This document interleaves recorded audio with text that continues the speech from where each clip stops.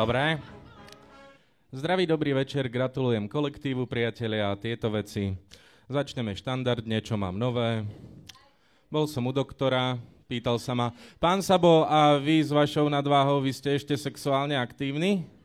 Tak na ňo kúkam a pýtam sa, prečo? Chcete jebať? Bol som inak tlieskajte mi, mám to rád. Bol som v Ikei a v Ikei som zistil jednu naozaj závažnú vec. Mám penis hrubý ako 6 tých ceruziek, čo si tam môžete požičať. Ale som trošku aj smutný, lebo došiel taký pán a vyjebal ma a už nikdy nemôžem ísť do Ikei. Začnem netradične vtipom.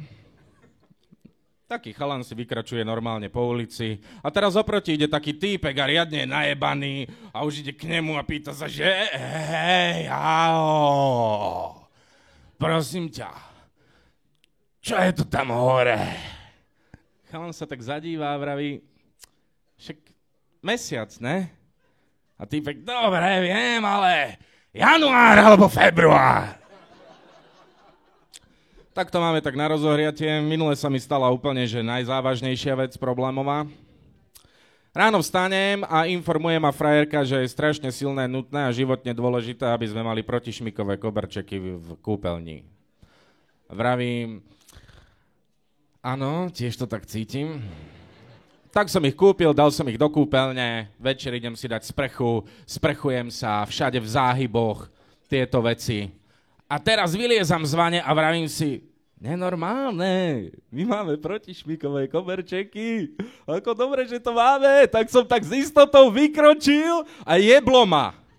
Normálne sa mi jeden ten koberček zhužval pod nohou, riadne rozštep som urobil, jednu nohu som mal ešte vo vani, riadne takto vajcami ma jeblo o podlahu, zakňučal som, to ma vymrštilo, urobil som štvoritý axel s premetom, jeblo ma do skrine, rovno na rebrá som chytil kľúčku a celú tú skriňu som na seba zjebal. A ako tak ležím na tej zemi, tak dojebaný, ja som kňučal, že presne tie pohyby, keď ležíš a teraz kontroluješ, že dobre, hýbem rukou, není zlomená. A do píši, dojebaný, mokrý.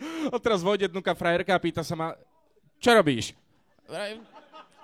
Testujem tie koberčeky, že veľmi dobre sú, spokojný som s nimi. A prečo máš tú skriňu na sebe? Do piči, no prečo? Nechcel som, aby si ma videla nahého.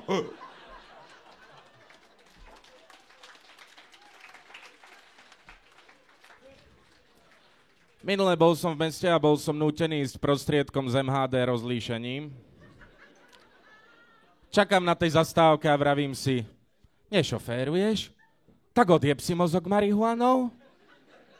Tak som si dal také brčko, došla električka, sedím vnútri a pripravujem sa teraz na nové zamestnanie, tak som vyplňal taký dotazník, že chuť, vôňa, zvuk.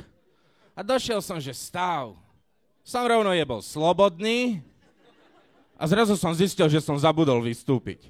Vravím si, dobre, normálka, stane sa, človek sa zamyslí, tak idem oproti, čakám ďalšiu električku, že sa zväziem zastávku naspäť.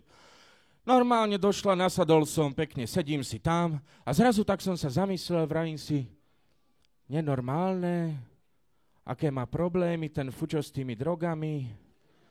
Minule sme boli na zájazde, dostali sme defekt, hneď kričí chalani, nebojte sa, ja mám pumpu.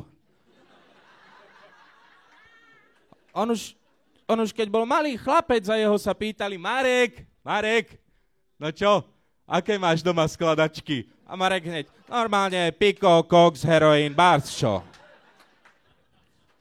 Minule mi hovorí, brácho, vieš, čo neznášam najviac?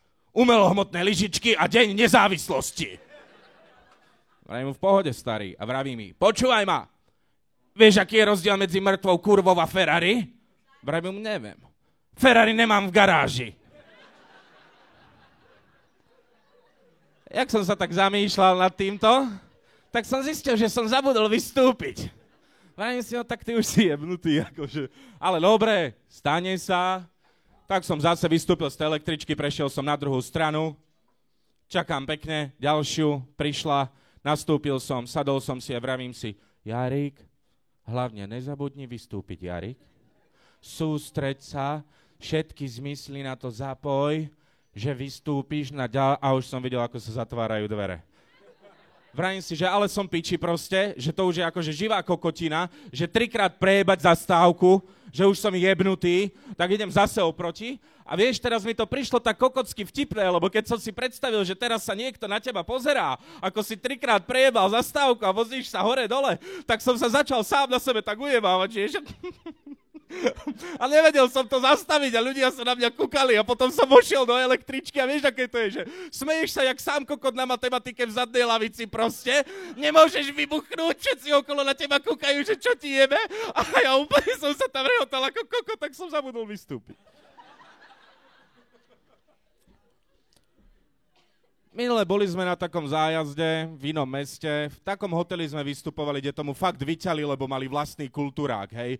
Tomu vravím štýl. Tak sme vystúpili, potom majiteľ hotela nás pozval na večeru, ale trošku sme pili, takže začal informovať Fučo jeho matku, že má vulgárny rúž, že by ju možno vyťal, lebo má dobré vlasy. Potom povedal jeho dcére, že má pekný náhrdelník, ale ak chce, tak jej urobí ešte brošňu. Robil dačo, akože nabíja brokovnicu. Vravím, ťažký večer to bol, došiel som domov a vravím si, 2:30 už by si nemal jesť, ale tak aspoň sa kúkneme, nie? Otvoril som tú chladničku, zrazu tie svetlá, Las Vegas, všetko. A vravím si, a tam v papieri celé grilované kurča. Vravím si, nebudem ťa jesť, ale trošku si ťa pritúlim, poď si. Tak som si ho tak vybral, túlim si ho, vieš, robil som mu tie to upokojuje kurčata. A ráno zobudil som sa a zrazu cítim, že niečo ma brutálne, ale brutálne tlačí na hrudník. Ležím na chrbte, vravím si, Ladižo mal pravdu, som v piči, je tu infarkt, hotovo.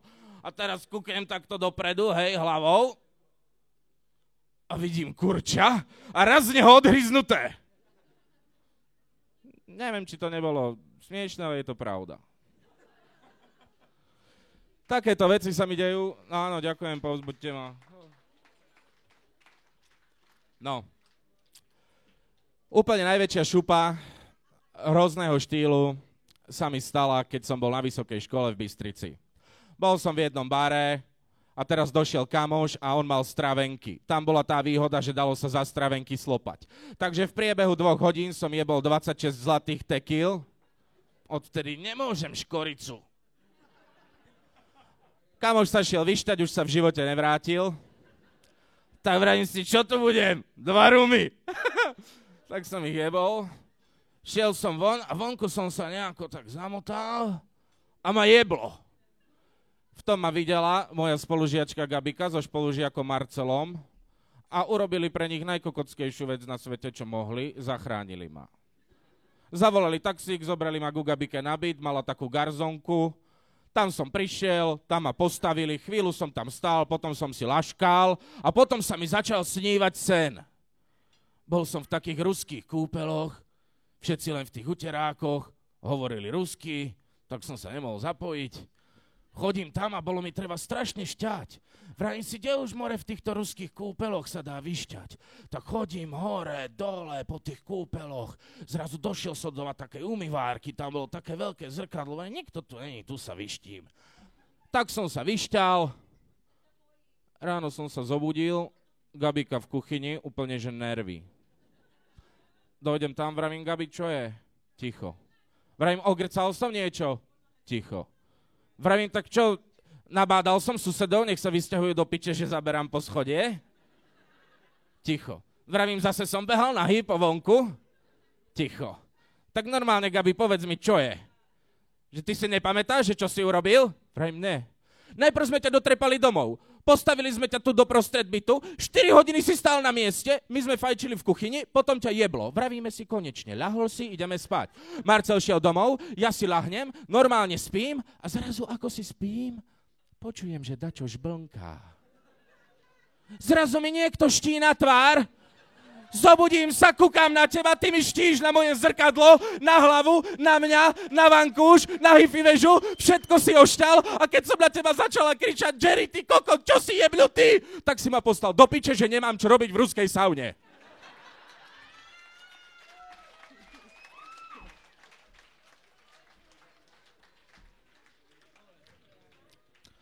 A mám ešte jeden taký decentný vtipik takto.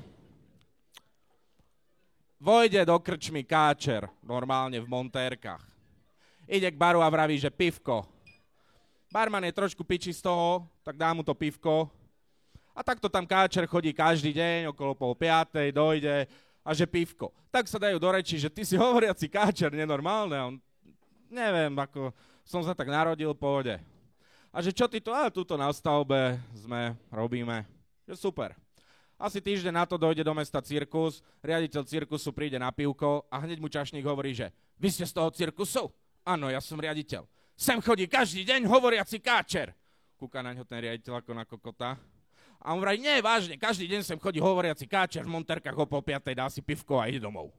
No tak tu máte vizitku, dajte mu ju, keď teda je to hovoriaci káčer, mal by som pre neho prácu a tieto veci. Dobre, zase o 4:30 dojde káčer a už mu vraví čašník, nazdar, bol tu riaditeľ cirkusu, je tu cirkus, mám tu pre teba vizitku, mám pre teba nenormálny kšeft. A káčer na to kúká a vraví, no, cirkus to je ten stan za mestom, to šapito, tie plachty, tie tyče. A čašník mu hovorí, že áno, to je ono. A káčer na ňo kúká a vraví, no dobre, ale čo chce odo mňa? Však ja robím stierky. Ďakujem. Ďakujem. No a to je dneska všetko. Takže takto zľahka.